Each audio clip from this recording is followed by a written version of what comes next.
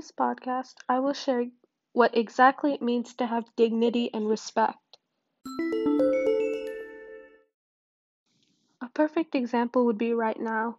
There's so much going on in this world. We often hide inside a closed bubble and refuse to hear each other for once.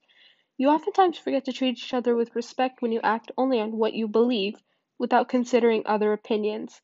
These choices, our choices, are what shape our future and our reputation.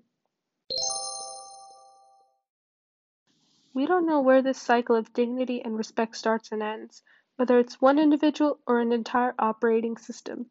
Respect is a personal value and commitment that we choose to treat them respectfully. There is also a much higher standard when we interact with each other because when we treat each other positively, we are doing the right thing. Religion and politics are extremely divisive. We view the world through filters, which are rooted in our experiences with life. We have the power to decide that despite our differences, we will treat each other respectfully. Differences are human made barriers created by our own filters, and we have the power to break that.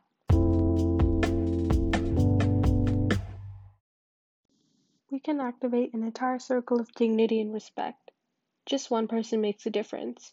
If one person lets go, the stick stops functioning, but when we are all holding hands in a circle, the stick functions.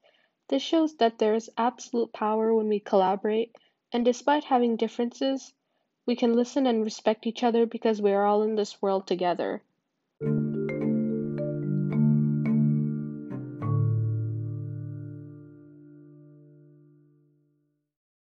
So, oftentimes we ask for respect but don't give it.